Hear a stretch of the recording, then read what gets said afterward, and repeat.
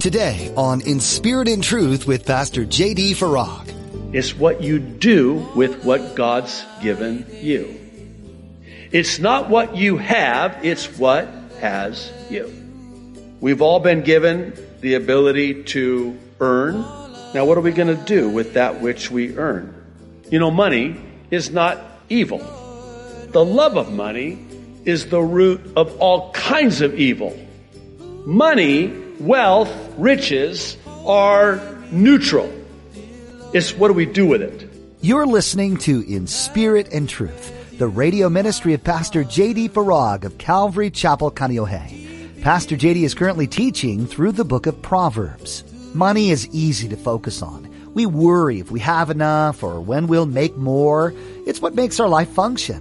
Pastor J.D. is here to remind us today that money in and of itself isn't evil, but our attitude towards it can certainly cause evil.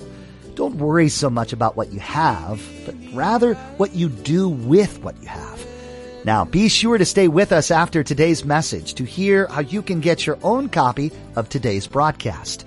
Subscribe to the In Spirit and Truth podcast or download the In Spirit and Truth iPhone or Android mobile app. But for now, here's Pastor J.D. in Proverbs chapter 10 with today's edition of In Spirit and Truth. Verse 2. Treasures of wickedness profit nothing, but righteousness delivers from death. The Lord will not allow the righteous soul to famish, but He casts away the desire of the wicked. He, verse 4, who has a slack hand becomes poor. But, here's the contrast, the hand of the diligent makes rich. Oh my goodness. I think we talked about this a couple weeks ago. It's going to come up again and again. And by way of a contrast, we see that it's the hard worker. All hard work leads to profit. Mere talk only to poverty, the Proverbs say. The foolishness of laziness. If you're lazy, you're going to live in poverty. If you're a hard worker and diligent, you're going to be blessed richly. Verse 5, he who gathers in summer is a wise son. He who sleeps in harvest is a son who causes shame. I grew up in a small farm town, Tico, Washington. And every year, when it came time for harvest, everything stopped. Because it was critical that the crops were brought in. Because if you didn't get those crops in, you'd lose them. That's why when Jesus talks about the fields being white and ripe for harvest, the wheat, you knew it was ready to be harvested when the heads of that wheat were white. And there was only a small window of time. And it was critical. If you didn't get those crops in, you lose the crops because the weather's coming. And I'll tell you, I knew a farmer, in fact, well, I knew more than one. It was so critical. They would work from sun up to sundown. And then when the sun went down, they couldn't work. You know what they did? They go in their truck and they'd sleep in their truck in the field. And then as soon as that sun came up, they were, oh, sorry. Woke a couple of you up. Welcome back. Good to see you. Sorry about that. As soon as the sun came up, they went right back to work.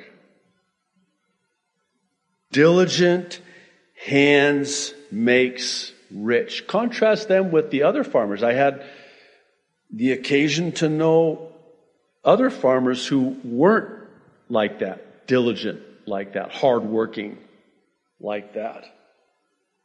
And, you know, interesting. Their crops, not as profitable. Their riches, not as great. Verse 6, blessings are on the head of the righteous, but violence covers the mouth of the wicked. I always think about verse 7 whenever I do a memorial service. The memory of the righteous is blessed, but the name of the wicked will rot. Sorry for saying it like that, but it's true. They were rotten. How do you want to be remembered? Should your death precede the rapture and all of your friends, family, and loved ones are gathered together at your memorial service, how do you want to be remembered? Do you want to be remembered for being a righteous man, a righteous woman, a godly man, a godly woman? Verse 8, the wise in heart will receive commands. Again, that's being teachable. That's a heart, a supple heart that is willing to receive. But a prating fool will fall. Verse 9, he who walks with integrity walks securely. Don't miss the importance of what we just read here in verse 9. When you're walking in integrity, you're living a life of integrity, honesty, purity, you're secure. Let's flip it around. When you're not, you're on shaky ground. How insecure are you? But, here's the contrast. He who perverts his ways will become known. This reminds me of the scripture that says, be sure that your sin will find you out. Sooner or later, it'll be exposed. Verse 10 is interesting. You have to bear with me on this. I'm going to try to do this. I actually thought about this afternoon. He who winks with his eye causes trouble, but a prating fool will fall. In other words, you know how somebody will just kind of wink their eye? In other words, they'll say something, but mean something entirely different. Wow. So think about that next time you wink your eye at somebody. Verse 11, the mouth of the righteous is a well of life, but violence covers the mouth of the wicked. Now, what's in us is going to come out. It's what comes out of one's mouth that defiles them, not what goes in, Jesus said. You can tell a lot about somebody by how they talk, right? The mouth of the righteous, when they speak, it's just a well of life-giving words. But when someone who's wicked speaks, what comes out of their mouth is wickedness, violence. Verse 12, hatred stirs up strife. Oh my goodness. That is there not a more apt description of this nation today than verse 12? If you're anything like me, and I suspect that you are, then you're as grieved as I am, because I cannot remember a time in my lifetime where there has been so much hate. And look at what the hate has stirred up. Hatred stirs up strife, but love covers all sins. Love covers a multitude of sins. Verse 13. Wisdom is found on the lips of him who has understanding, but a rod is for the back of him who is devoid of understanding. Wise people, verse 14, store up knowledge, but the mouth of the foolish is near destruction. The rich man's wealth, verse 15, is his strong city. The destruction of the poor is their poverty. The labor of the righteous leads to life. The wages of the wicked to sin. I want you to listen very carefully on this, because this is another one of those verses that I think is largely misunderstood. There's nothing wrong with being wealthy. And there's certainly no glory in living in poverty. The poor will always have with us. But what this proverb is saying is that the destruction of the poor is their poverty, whereas with the rich man, their wealth is their strong city. But the labor of the righteous is what leads to life, but the wages of the wicked to sin. Here it is. It's what you do with what God's given you. It's not what you have, it's what has you. We've all been given the ability to earn. Now, what are we going to do with that which we earn? You know, money is not evil. The love of money is the root of all kinds of evil. Money, wealth, riches are neutral. It's what do we do with it? I can take that wealth and I can use it for wickedness, or I can take that same wealth and use it for righteousness. That's what the proverb is saying. The righteous will be strong if they use their wealth for righteousness, and conversely, the wicked will be destroyed because they use their wealth for sin. Verse 17. He who keeps instruction is in the way of life, but he who refuses correction goes astray. Whoever hides hatred has lying lips, and whoever spreads slander is a fool. Oh my goodness. I won't, but I could take the rest of the night and talk just about this.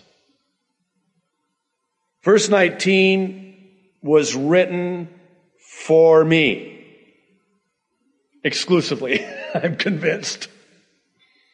In the multitude of words, sin is not lacking, but he who restrains his lips is wise. In other words, translated, the more you talk, the more you say, the more likely you are to sin. I think about what Solomon writes in Ecclesiastes, let your words be few.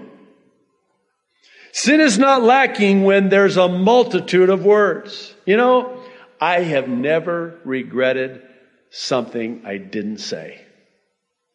And conversely, I have always regretted something I did say. Restrain your lips. You know, I think there's a reason why God put a white picket fence around this tongue. It's a restraint. You know, James talks about it. By the way, James, in the New Testament, half-brother of Jesus, born to Joseph and Mary after Jesus. The book of James has been likened to the New Testament book of Proverbs. And James says basically this, you know, we can control large ships with a small rudder. We can tame wild beasts, but we cannot tame this tongue, which can start a fire that destroys. Oh, would to God that we would restrain our lips. To do so is to be wise. Now, verse 20, we're going to talk about the tongue. The tongue of the righteous is choice silver.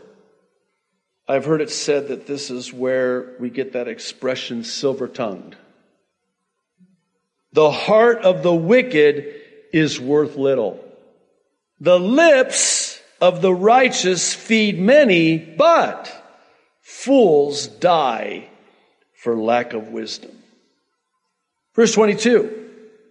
The blessing of the Lord makes one rich, and he adds no sorrow with it. The implication being that you can have riches, but with the many riches comes many sorrows.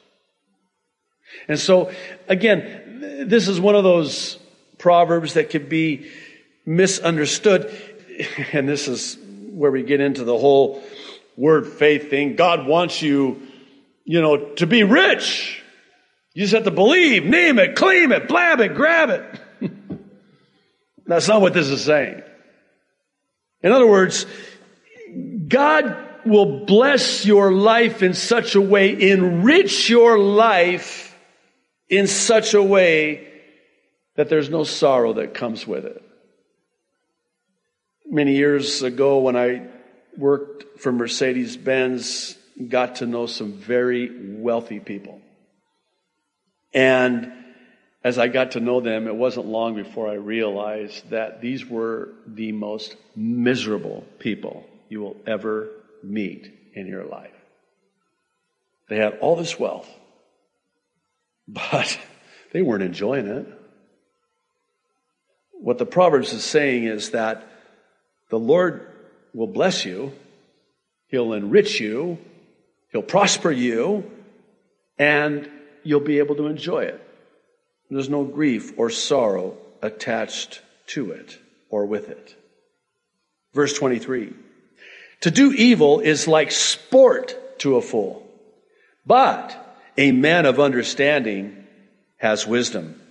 The fear of the wicked will come upon him, and the desire of the righteous will be granted.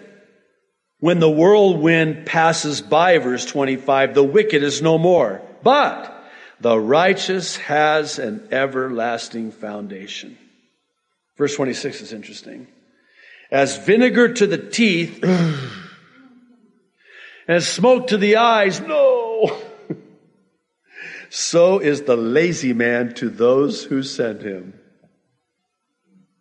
Here's another thing about the fear of the Lord, verse 27. The fear of the Lord prolongs days, but the years of the wicked will be shortened. Here again, talking about not necessarily prolonging one's life, but the fear of the Lord blessing one's life so that they get more out of life.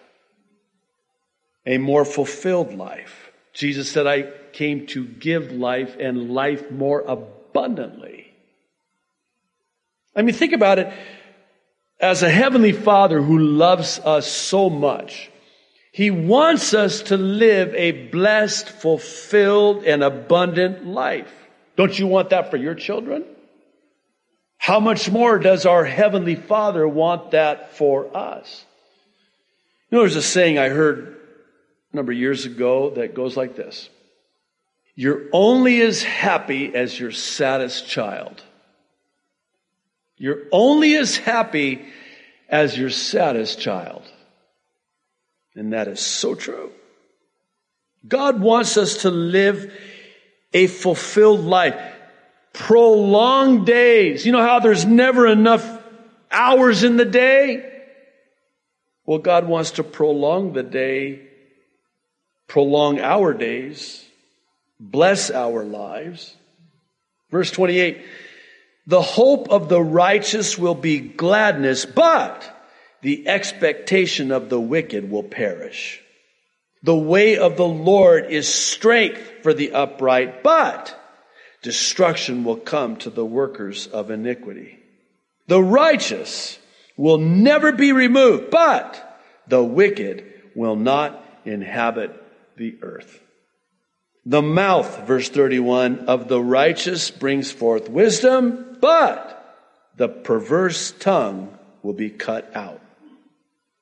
The lips of the righteous know what is acceptable, but the mouth of the wicked what is perverse. Whew, it's a lot. it's like drinking water out of a fire hose, right? It's just, wow, it's a lot. Well, before we close, there's something I want to point out. I think I'd be grossly remiss if I didn't. There's a common denominator here, if you will. And it's that the wise who live righteously are not only being blessed in their lives, but they're a blessing in others' lives. I'll take it further and suggest that when we bless others, we ourselves are blessed as a result. And that's the way God made us.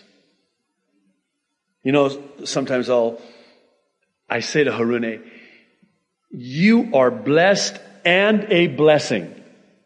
Because she is. She's such a blessing. She's so blessed and she's such a blessing. And isn't that how it's supposed to be? When our lives are blessed, it's a blessing to others. And then when we bless others, our lives are blessed. That's not a play on words. Replete throughout the chapter that we just read here in Proverbs 10. You have these contrasts. You know what the bottom line is? The common denominator. If you were to take and put this chapter and put it into a basket and pull out the main lesson, the teaching that we can take home with us tonight, it would be this. Live wisely, be blessed, and you'll be a blessing. And when you are a blessing, you'll be blessed. Okay, I'm going to try that again. I think you get the point. Well, let me say it this way. The blessed life is a blessing in life. And you see this stark contrast between the life that's blessed, the life that's not. Where I come from, they call that a no-brainer. One would think that this would just be, well, clearly obvious. I mean, the wise are going to be blessed and the wicked are not going to be blessed, and it's this for the blessed and this for those who aren't. I want this. It's a no-brainer. That's the takeaway. You want to be blessed, bless others. And by blessing others, you'll be blessed. And then when you're blessed, you bless others. And then in turn, you're blessed. And a blessing to others. Which in turn blesses you. Does that make sense? When you're a blessing, you're blessed. And when you're blessed, you're a blessing. There, I'm going to leave it at that because that's as good as it's going to get. The words of wisdom the book of Proverbs provides weren't meant to only be applied to life in the author's time. They were also meant to benefit generations to come, including you. All ages and walks of life can benefit from this book in this modern world. Proverbs gives you practical advice for living a life that's pleasing to your Creator. It also shares insight for ways to interact with others to not only show love, but to model Jesus. Pastor JD will have more to share from Proverbs when you join us next time on In Spirit and Truth. In the meantime, you can listen to more teachings from Pastor JD at our website, inspiritandtruthradio.com. You can also subscribe to our podcast, connect with us on Facebook, Twitter, Instagram, and YouTube, and even download our mobile app. This is a great way to keep Pastor JD's teachings with you wherever you go, and even share them with others. You'll find a link to download at our website. Again, that's inspiritandtruthradio.com. We also invite you to check out Pastor JD's Weekend Update, the Mideast Prophecy Update. In these updates, Pastor JD takes a critical look at the news and events happening around the globe and compares them to prophecies of the Bible, sharing God's views on what's taking place. You'll find these updates on our mobile app or on our website. One more time, that's inspiritandtruthradio.com. That's all we have time for today. We pray you've been encouraged by this teaching in Proverbs and that you'll continue to study them on your own. Tune in next time for more right here on In Spirit and Truth.